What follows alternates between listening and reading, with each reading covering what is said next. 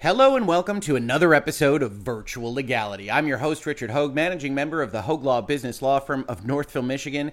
And today we have a little bit of a different type of episode here in Virtual Legality. As you can see on your screen right now, we've got the Disney logo because, well, strange things are happening in the state of Florida in response to the multimedia giant that is Disney, and more specifically, about Disney's Reedy Creek Improvement District, which, if you don't know, we're going to discuss in this video, is a self-governing organization under Disney's control that basically allows them to act as their own county governing the place where Walt Disney World is located. Now, we're not going to read through this document. If you scroll through it with me a little bit here, you will see that it's written primarily to look like this. This isn't a terribly useful thing for us to go over in Virtual Legality. This is how a lot of documents actually look, both in the federal register, the state registers, and especially from older eras than the present day. This is actually from the 60s, as you might have seen on the front page. Instead, we're going to use a summary of the situation now. This is a website called All Ears Net, so you can probably guess on what side of this particular question this particular website falls. But it's still a useful history of what this thing is, how it operates, why it came into existence. Just to understand that this particular summary is really going to be from the pro-Disney perspective. So here we say, basically, RCID, which is the shorthand for the Reedy Creek Improvement District, is a multi-purpose district that provides essential public services, regulates building codes, land use and environmental protections, and tries to provide direction for the efficient operation of Walt Disney World property. Improvement districts are not unusual, but they are more often found in rural areas that require hospitals or fire protection that is unavailable in unincorporated sections. And the idea is that the government has certain responsibilities and duties, such as providing fire protection, street lighting, garbage collection, water and sewer services, and other services for which people pay taxes. These are the common welfare type things that we think about as effectively civilized life. Sometimes, however, areas have requirements that extend beyond those general responsibilities. An improvement district is formed with the approval of a simple majority of the property owners. A specific boundary is established, and once created, the district operates as a political subdivision. On May 12, 1967, Florida's then governor, Claude Kirk, signed a bill into law establishing the RCID. On the same date, he signed the incorporation acts for two incorporated cities within the district, Bay Lake and Reedy Creek. Reedy Creek is now called Lake Buena Vista.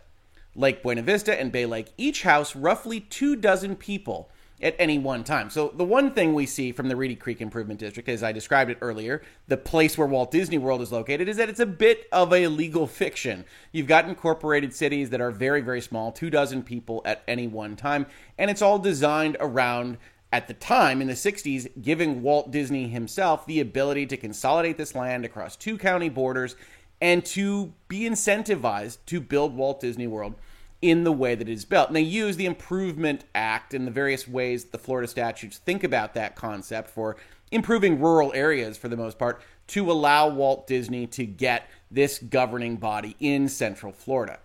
These cities, quietly hidden on Disney property behind security gates, include all of the developed land within the property and are populated primarily by Disney employees who pay a low rent but do not own the land where they live. Now, there were two significant reasons for establishing the Reedy Creek Improvement District, according again to this summary article. The first reason was to ensure that Florida taxpayers would not be burdened with the cost of providing and maintaining essential public services and infrastructure required to build and operate Walt Disney World. This was essentially a swamp that they decided to build this theme park in. And that's an important point because, as we'll see as we go further in this video, there's a pretty significant fight about what will happen if there isn't an RCID. The question was not just how water and power were going to be provided. The nearest high voltage power line was more than 15 miles away from WDW, that's Walt Disney World, property, according to the RCID's website. But more importantly, who was going to pay for it all? And in this way, Disney paid for it all, in the 60s and 70s primarily. Second, because the original plan was to build on land that spanned two different counties, and this will come up again as well, Orange and Osceola, it was necessary to have a unified governing body. And for those interested in the split here, Orange County has about 18,000 acres and Osceola has about 6,000 acres. Again, this will come up as we discuss the potential impacts of if there is no RCID.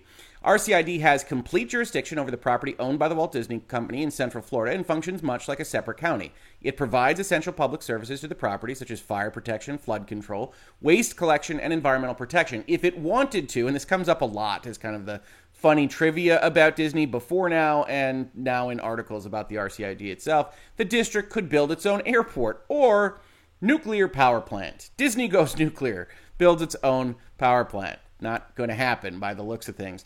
RCID receives all its income from taxes and fees imposed within its boundaries. A board of 5 supervisors elected by the landowners conducts the business of the district at monthly board meetings, and the supervisors must also be landowners. Since Disney owns all the land in the district, Disney sells 5-acre blocks of undeveloped land to its supervisor, and on completion of their terms, they sell it back. So again, totally above board in terms of complying with the letter of the law, but obviously a kind of legal fiction as to what this thing is and intended to be under the various statutes of Florida outside of Walt Disney World. Votes are strictly proportional to the acreage owned, so the company basically governs its own property. Then you get a brief history here, and you say, RCID has spent in excess of $100 million on public road improvements. Recently, response times for the fire department has been consistently clocked at 45 seconds. We're going to get into a section of this article that talks about the glories of Walt Disney World and the Disney Company and all these various things. However you might feel about that is fine. Obviously, this is where a lot of the tilt comes in. Hey, we invented fiberglass construction. The Epcot building codes have been used and adopted across the country because they are otherwise not constrained by Florida building codes, etc., etc. An improvement district can also have its own law enforcement officers, and this will come up again as well. But Disney felt it was not a wise idea, legally or branding-wise, for Disney cast members with guns strapped to their waists to wander through the guest areas. Probably a smart public relations decision. So while Disney has hundreds of security officers, arrests and citations are issued by the Florida Highway Patrol and Orange County and Osceola County Sheriff's deputies. And they do that, we'll see referenced, through a contract with those bodies that you go and say, hey, we'll pay you money to perform this service for us. And that's perfectly normal as well. But they don't otherwise maintain their law enforcement. And then this finishes by saying Disney does have unparalleled control of the property, and though the RCID is essentially its own government. However, the existence of the RCID has allowed for development that could not have been accomplished any other way. So most importantly, when you look at this, the biggest thing is that they don't have to abide by certain building code requirements. They don't have to do these various things that another developer would have to do to comply with the counties, to comply with various authorities that would otherwise govern them. They have a more agile ability to actually develop their land because it didn't have anything on it, basically, in the 1960s. And that's been the way it's been for this entire time. But of course, if you've been following the news, you know I didn't just bring this up in order to discuss a 1960s Improvement District Act in Central Florida. No, things have escalated a bit. Now, before we go into the history of the last month of Disney and Governor DeSantis and Florida, I want to take a step back because the underlying issue here is one that is very politically sensitive to a lot of people. I am not going to be talking about the Parents' Rights Act, or if you're inclined, the Don't Say Gay bill, or the substance thereof, or what Disney has had to say.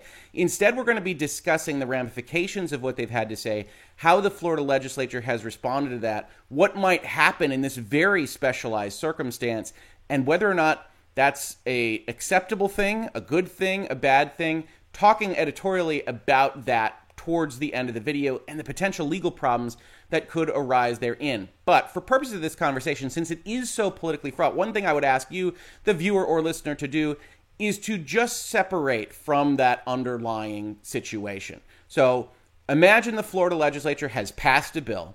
Disney disagrees with it. Disney says something very publicly about disagreeing with it. And then the Florida legislature and the governor take action against it. We are going to be looking at some language about the bill itself, but what's most important about this discussion is really trying to separate from very sensitive issues that are at play in Florida to talk about whether or not this in particular is okay. With that as background, and also the fact that I've been to Walt Disney World a lot and have enjoyed it throughout my youth and even adulthood, let's take a look at what happened.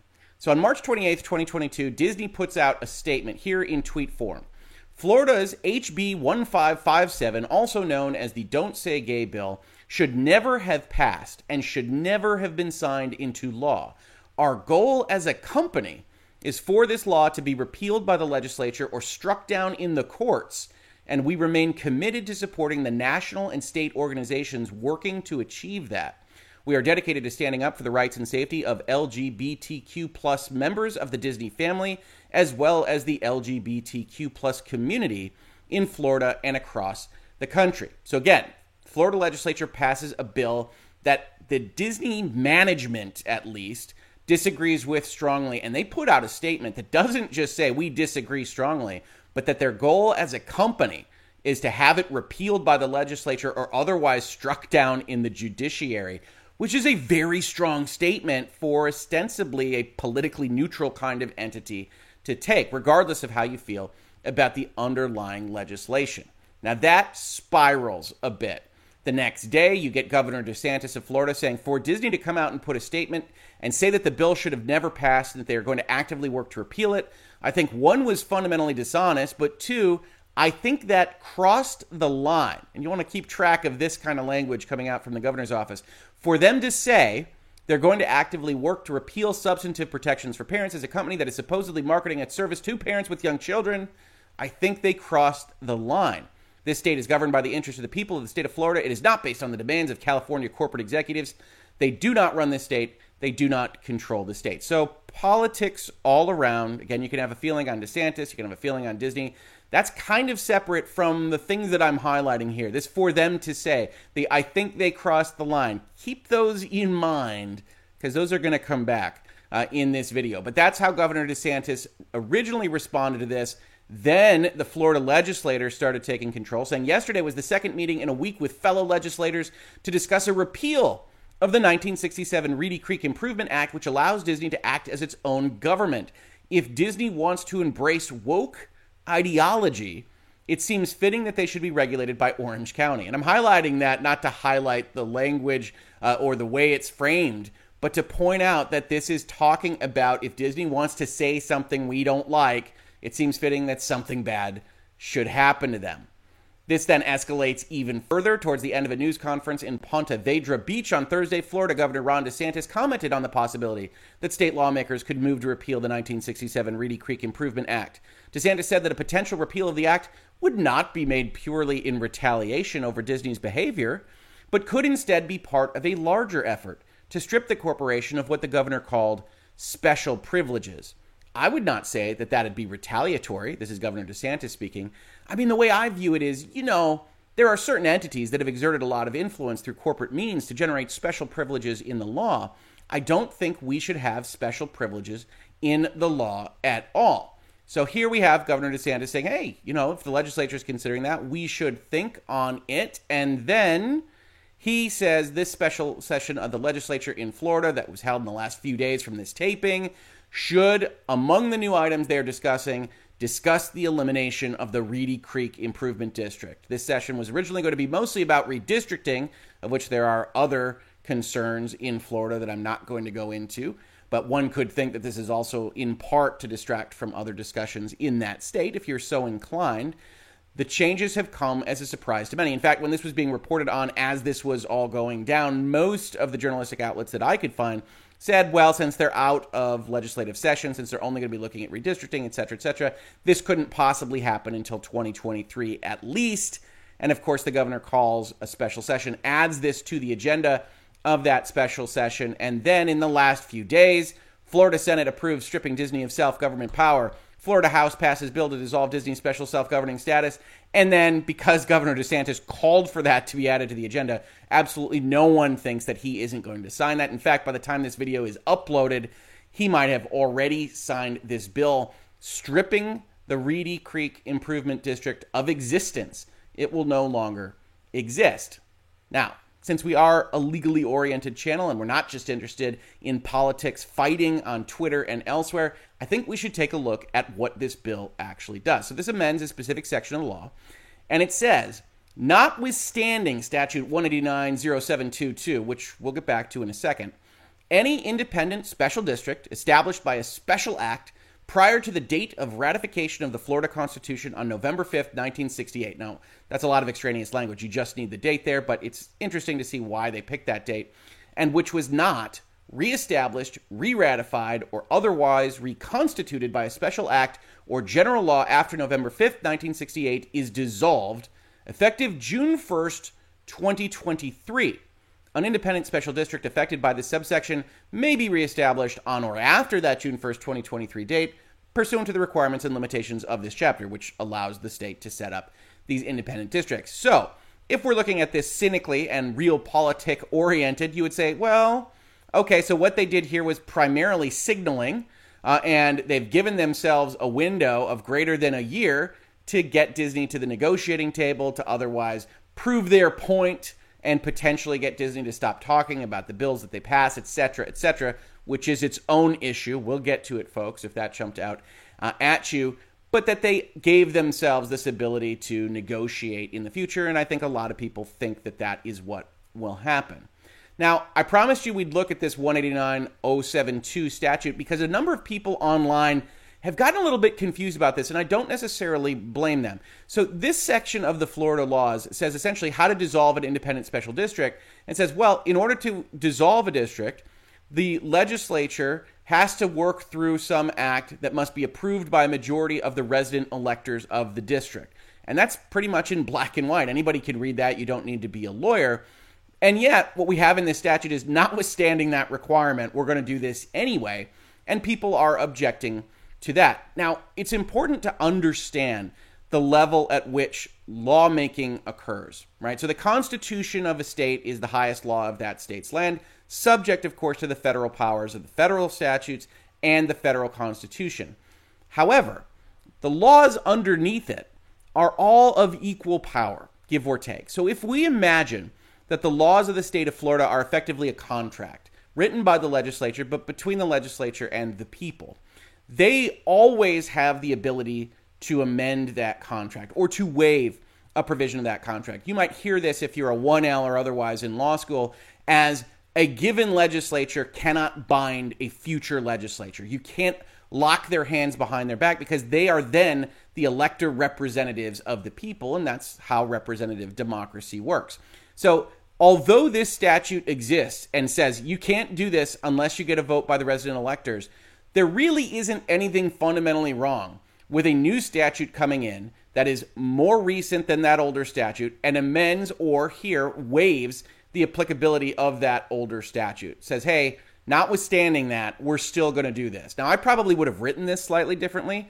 I would have said that that statute expressly does not apply by virtue of the power of the legislature here. I wouldn't just throw a notwithstanding at it. But for those of you that are commenting on this online and say, hey, that provision blocks this, it does, but the legislature took special steps to say, we're doing it anyway. That doesn't count. It amounts to a waiver of the applicability of that statute. And for the most part, even though this, I think, is going to get litigated to hell and back, that kind of move is going to be allowed because the current legislature is not bound by the acts of the prior legislature. So keep that in mind as we also go forward. Now we get fighting about what this even means because it was done so rapidly. So first we can look at the staff kind of argument here, right? It says, all right, so notwithstanding, the bill dissolves all independent special districts. According to the Special District Accountability Program official list of special districts, there are 132 active independent special districts that were created by special act before that November 5th, 1968 date.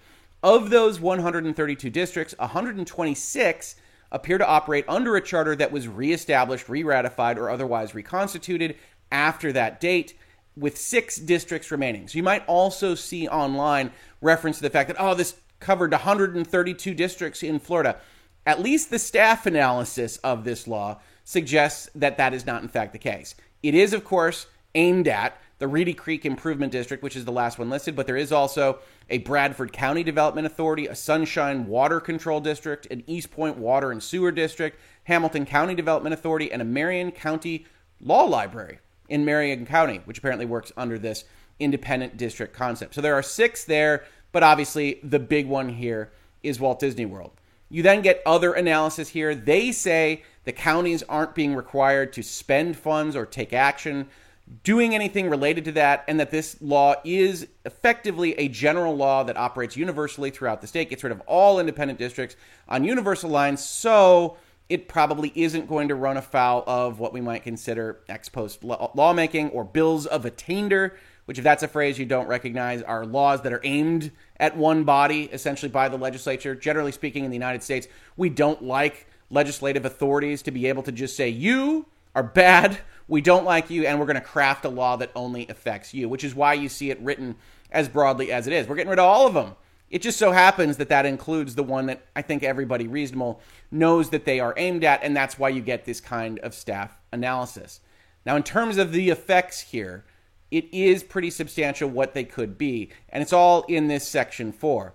Financial allocations of the assets and indebtedness of a dissolved independent special district shall be handled pursuant to a different statute, which says, unless otherwise provided by law or ordinance, the dissolution of a special district government shall transfer the title to all property owned by the pre-existing special district government to the local general purpose government, that is, Orange and Osceola counties for this purpose, which shall also assume all indebtedness of the pre-existing special district. So you might also see online, and this is actually a little bit squirrely to get your hands around because there's so much politicking around this data, that the RCID itself has issued tax-free bonds of somewhere between $1 billion and $2 billion.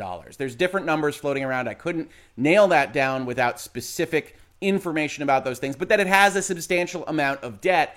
And when it is dissolved, that debt is going to be held presumably pro rata in proportion amongst the two counties, but we don't know. And realistically, a lot of places don't know what is going to happen from this. This will be the RCID negotiating with Orange County, with Osceola County, giving over property that houses fire departments and sewage treatment plants and those kinds of things, figuring out what the tax structure looks like, how things are going to be assessed. And that's going to happen relatively immediately after this bill is filed, which is one of the complaints that some people have. Now, it is worth noting that there is a lot of fighting about what this thing does. And to me, as a lawyer, I actually think that's pretty suggestive of this going a little bit too fast. You saw this basically passed within a number of days by the Senate and House of the state of Florida. We don't really have a lot of analysis as to what this is likely to look like in practice. I think those opposed to it in the Florida legislature were looking to have some of that analysis added to this deliberation process. That didn't happen. And so we're left with various reports that talk about what would this look like if it didn't exist. Here is the Orlando Sentinel in 2019 talking about this. So the good news is because it's not contemporaneous to this issue, it's not politicized in respect of this issue, but it also might be a little bit out of date. They say, known as the Reedy Creek Improvement District, the agency is able to sell tax-exempt bonds, write building codes, condemn property, develop and maintain its own infrastructure, and offer fire and emergency services. We saw that in the previous summary. It can levy taxes, but primarily it's taxing itself, and it can build whatever it wants, whether a theme park or an airport, most of without typical local oversight that encumbers regular developers. There's also another important benefit for Disney tucked inside Reedy Creek's 92-page charter. Construction inside the district is exempt from certain taxes and fees added by the county governments after Reedy Creek was created. So there is some benefit that Disney is getting, which we will see fought about online in just a minute. That means Disney doesn't pay impact fees. Those are the one-time payments developers make to offset the cost of public services like roads. The district pays for many of its own services, like fire and maintenance for the roads inside its boundaries. But if Reedy Creek didn't exist, Disney would pay the fees like any other developer to Orange and Osceola counties. Ultimately, in the 80s, this got fought over. The company and the local government came to an agreement in 1989, with Disney paying about $13 million for road improvements and Orange County agreeing not to challenge the charter for about 7 years, but then they stopped paying fees and moved on with their lives. Additionally, Disney is also immune from a tax that other property owners pay to fund law enforcement. If the company was required to pay the tax, it would total about $21.1 million in fiscal year 2020, so that's a lot out of date in terms of the numbers. According to an analysis by the Orange County's Comptroller's Office, instead, Reedy Creek will pay about $10.5 million in a contract with the Orange County Sheriff's Office. That means Reedy Creek and Disney, by extension, nets a savings of about $10.6 million a year thanks to that tax exemption. Now, Disney notes it pays other taxes that offset the benefits built into its charter. Disney paid more than $120 million in taxes to Reedy Creek in 2018. Again, that's to itself for project improvements on its own land. The company and its Disney Vacation Club segment also pays 85% of the utilities for the district, which will fall under Orange and Osceola's purview once they take over as RCID is dissolved. Because of the taxes paid annually to the Reedy Creek Improvement District, Central Florida taxpayers are not burdened with additional costs of maintaining our infrastructure, said Disney spokeswoman Andrea Finger, again, back in 2019. And then there's a bunch of paragraphs here about all the good Disney does and contributes to the community, etc., etc. So in 2019, the Orlando Sentinel is going out with saying, hey, they get some tax exemptions. They don't pay as much as other people for law enforcement. There's things to be concerned about. And yet, as of this situation, you've got folks saying almost entirely the opposite, right? This is an article entitled, End of Reedy Creek. Disney won't pay more taxes, but you will. One of the biggest myths circulating on the internet is that the end of Reedy Creek will finally force Disney to pay its fair share of taxes, boosting the economies of Florida and the counties its resorts are located in. Let's dispel that rumor right now. Not only is it wrong, it's the opposite that will take effect. This much is true. The Reedy Creek Improvement District is an extension of Disney that shields the company from oversight others have. The theme park operator taxes itself and gives itself permission to build whatever, wherever, so long as it follows building codes and other state and federal laws. And building codes is an open question because we know already that they have different building codes within the RCID. What Reedy Creek isn't a replacement for is the counties it exists in. Disney still pays the same property tax levied by the government and the school district that every other landowner pays. So how does Reedy Creek operate its own fire and sewer departments? Well, the special tax district status allows Disney to levy an additional tax on itself to pay for those services. The tax, amounting to $105 million per year, is illegal anywhere else in the county. Along with the additional $58 million per year, the company taxes itself to pay off Reedy Creek's bond debt. When the district is dismantled on June 1st, 2023, Orange County will begin paying for those services and paying off the debt without that special status in place. And mostly this is talking about the rules under which counties can go and assess fees amongst their citizens. So they're saying you can't do this special thing for this special place if you're Orange County or if you're Osceola County. So you have to start looking at the tools that you have. And they find that the only tool that these particular counties have is a property tax. The moment that Reedy Creek doesn't exist is the moment that those taxes don't exist, Randolph said. And this is a former comptroller, I believe. Orange County can't just slap a new taxing district onto that area and recoup the money that was lost. Effectively, Disney's loss of control also hands it a $163 million per year tax break. If the entire state of Florida was responsible for covering that hole, each taxpayer would have to cough up roughly $7.50. However, this burden will not be shared equally, and as we've talked about, it will be held by Orange and Osceola counties. Salvaging the budgets won't be pretty. State law prevents the counties from raising sales taxes or impact fees to cover the costs. They also must tax all areas of the county equally, meaning whatever they enact must apply to everyone. And then this individual says, I don't see how Orange County doesn't raise property taxes by 20 to 25%. And here I saw this reported on wrongly as well. I don't believe this quote is saying they will have to be increased to 20 or 25%. That would be crazy for a property tax level. But in fact, that if you've got a 4% property tax, that becomes a 5% property tax. It would increase by 25%.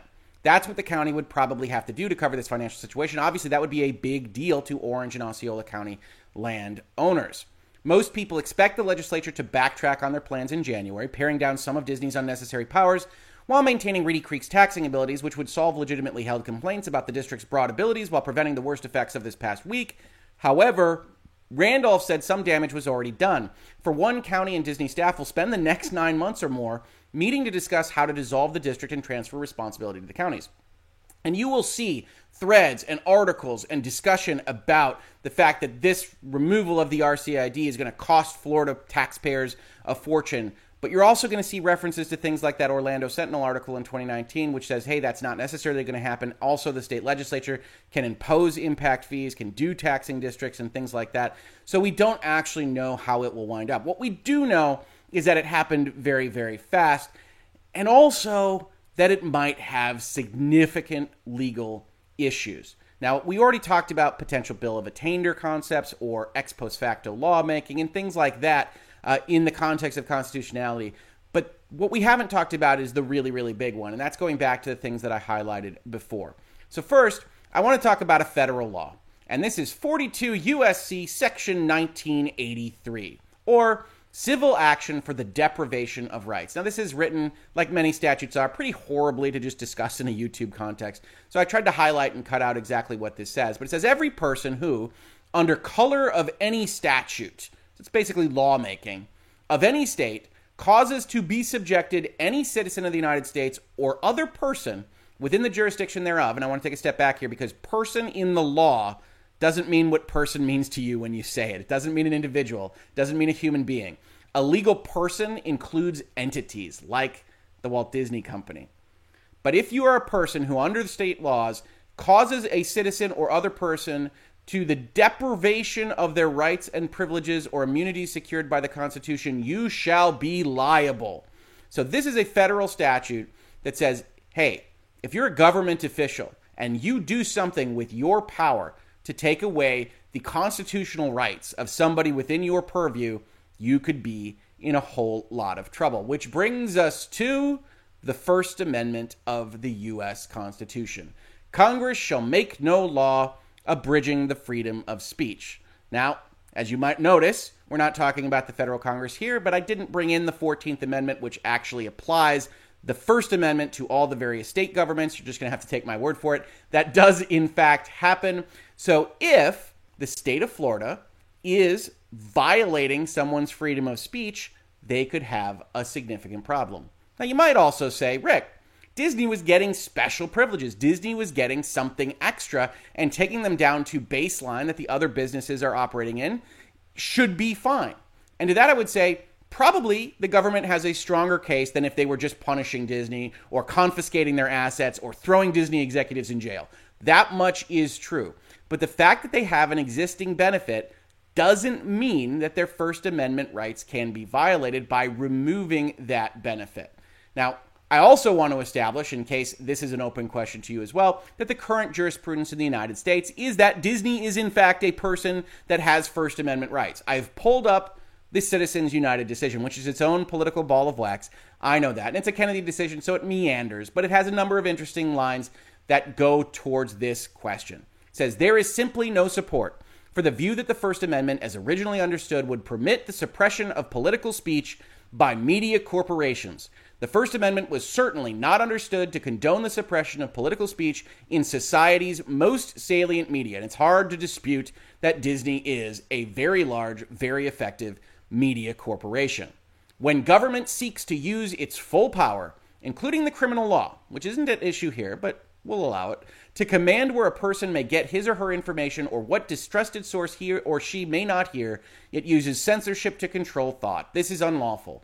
The First Amendment confirms the freedom to think for ourselves. Now, this was actually prohibiting corporations from speaking on certain things, so this is a bit stronger than what we're looking at right now. This is a situation where a company like Disney has certain beneficial rights. It wouldn't like the RCID if it didn't help it, so we can assume that as its baseline, at bare minimum, for that agility to build another Spaceship Earth Epcot ball or something else at a relatively fast clip compared to what other developers would have to go through, that if you take that away, in certain circumstances, that could be a problem for you. Enter Board of Commissioners, Wabanasi County versus Umber. It's just trying to trip me up on pronunciations here. This is a Supreme Court decision from 1996 that is not an exact match, but I find it enormously useful for what is happening here. So, this is about a government contractor. It says, during the term of his contract, Umber was an outspoken critic of Petitioner, the Board of County Commissioners of Wabanasi County, the 3-member governing board of the county. So this is an individual, I believe he's doing trash collection, and he's contracted by the county to collect that trash. Now, that's a benefit to him, and it's a benefit that we're not guaranteed. I can't walk in to the Board of County Commissioners of Wabanasi County and say, I demand a contract to collect your trash, because I don't have a constitutional right to that. I don't have a right to that, and they can say, no, we don't have to give you that contract. But this individual already had that contract. He had a benefit. I think the RCID is a pretty good analog for the notion that Disney is a contractor of the government. It's performing political and governing functions realistically on behalf of the state of Florida under the rules of a contract that was set forth in the mid-1960s. So I think contractor is a pretty good way to think about that. Now, he then criticizes the board. Humbert spoke at the board's meetings, wrote critical letters and editorials in local newspapers regarding the county's landfill user rates, the cost of obtaining official documents from the county, alleged violations by the board of the Kansas Open Meetings Act, the county's alleged mismanagement of taxpayers' money, and other topics. The board's members allegedly took Humbert's criticisms badly, threatening the official county newspaper with censorship for publishing his writings. So this is not a great start for the old board here, but they don't like being criticized. This individual is a contractor of theirs, so they cut him off. And he sues under 1983, that statute we were just talking about. The district court at a lower level assumes that Humbert's contract was terminated in retaliation for his speech and that he suffered consequential damages. But it held that the First Amendment does not prohibit the board from considering Humbert's expression as a factor in deciding not to continue with the trash hauling contract at the end of the contract's annual term. In other words, he's a troublemaker. The board's allowed to evaluate that he's a troublemaker, and they don't have to just renew his contract, even though they otherwise have the right to decide who they contract with. But I'm not reading you the district court opinion. I'm reading you the Supreme Court opinion. So, the government needs to be free to terminate both employees and contractors for the usual things that you can terminate employees for. Poor performance, to improve the efficiency, efficacy, and responsiveness of service to the public, to prevent the appearance of corruption, reasonable things. And, absent contractual, statutory, or constitutional restriction, the government is entitled to terminate them for no reason at all. Said another way, if you imagine that last year, Governor DeSantis and the Florida legislature says, you know what? We've looked at it. We think RCID is a bad idea.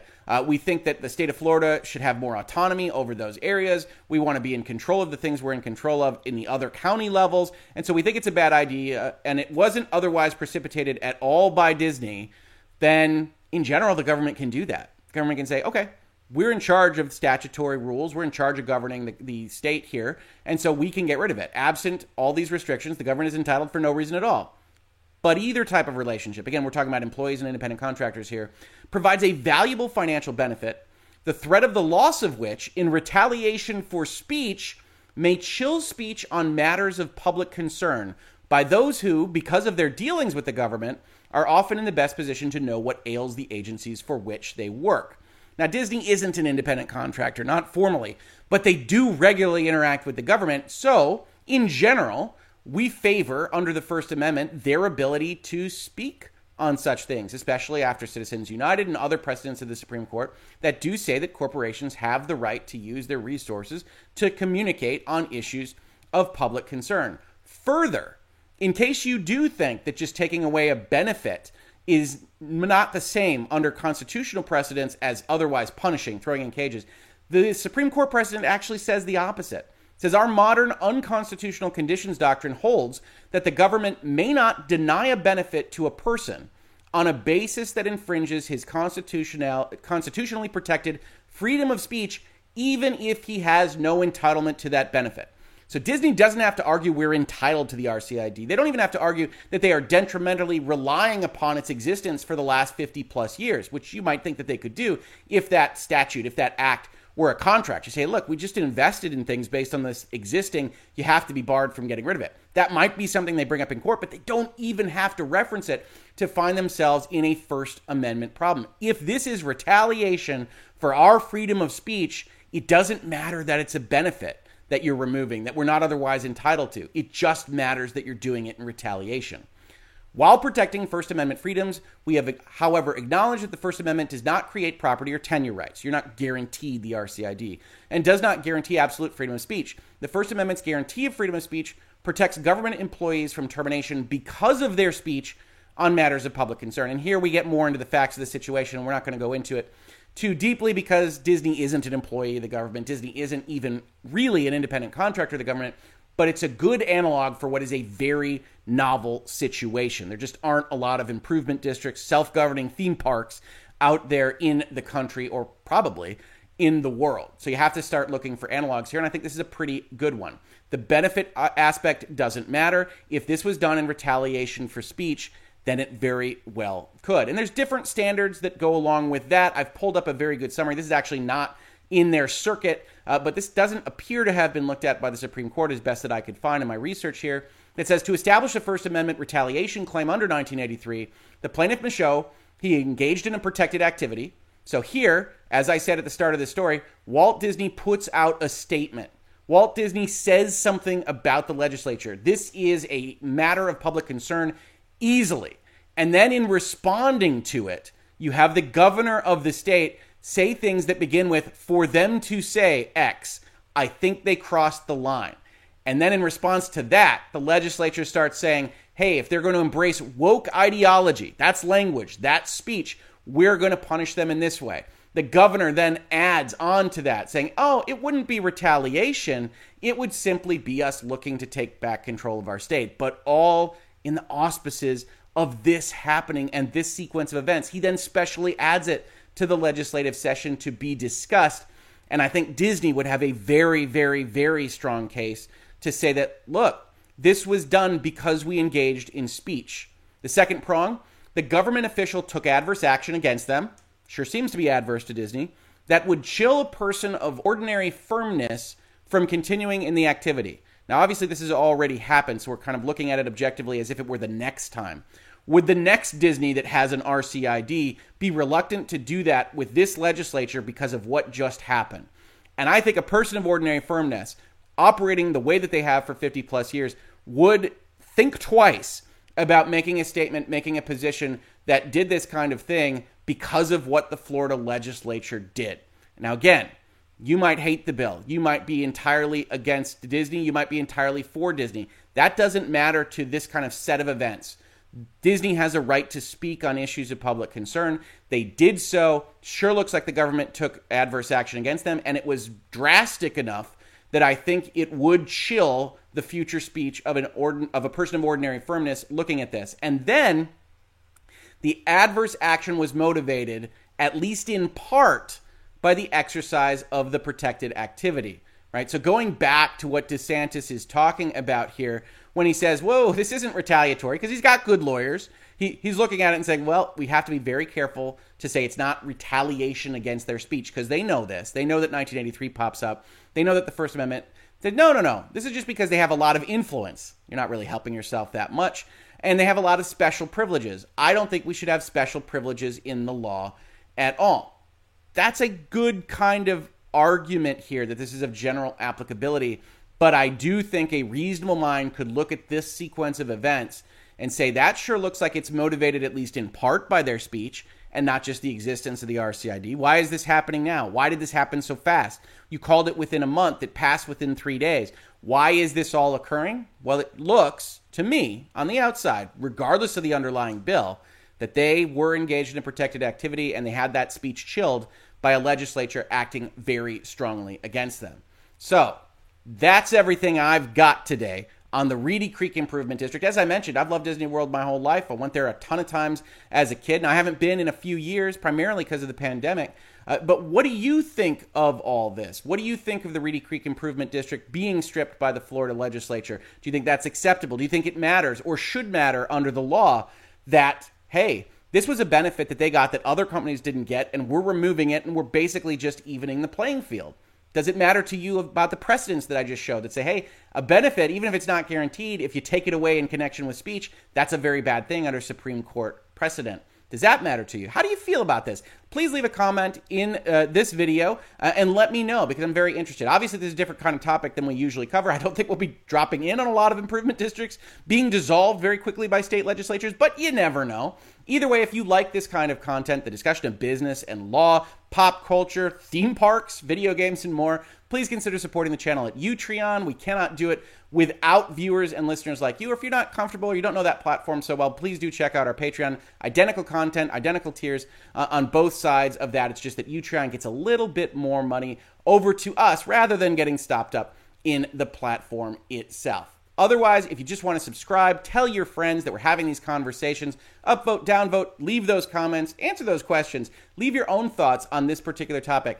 Every little bit helps get us seen by the YouTube algorithm and others on the internet, and that helps us grow and hopefully have conversations with more and more people. If you caught this on YouTube, thank you so much for watching. And if you listen to it as a podcast, thank you so much for listening.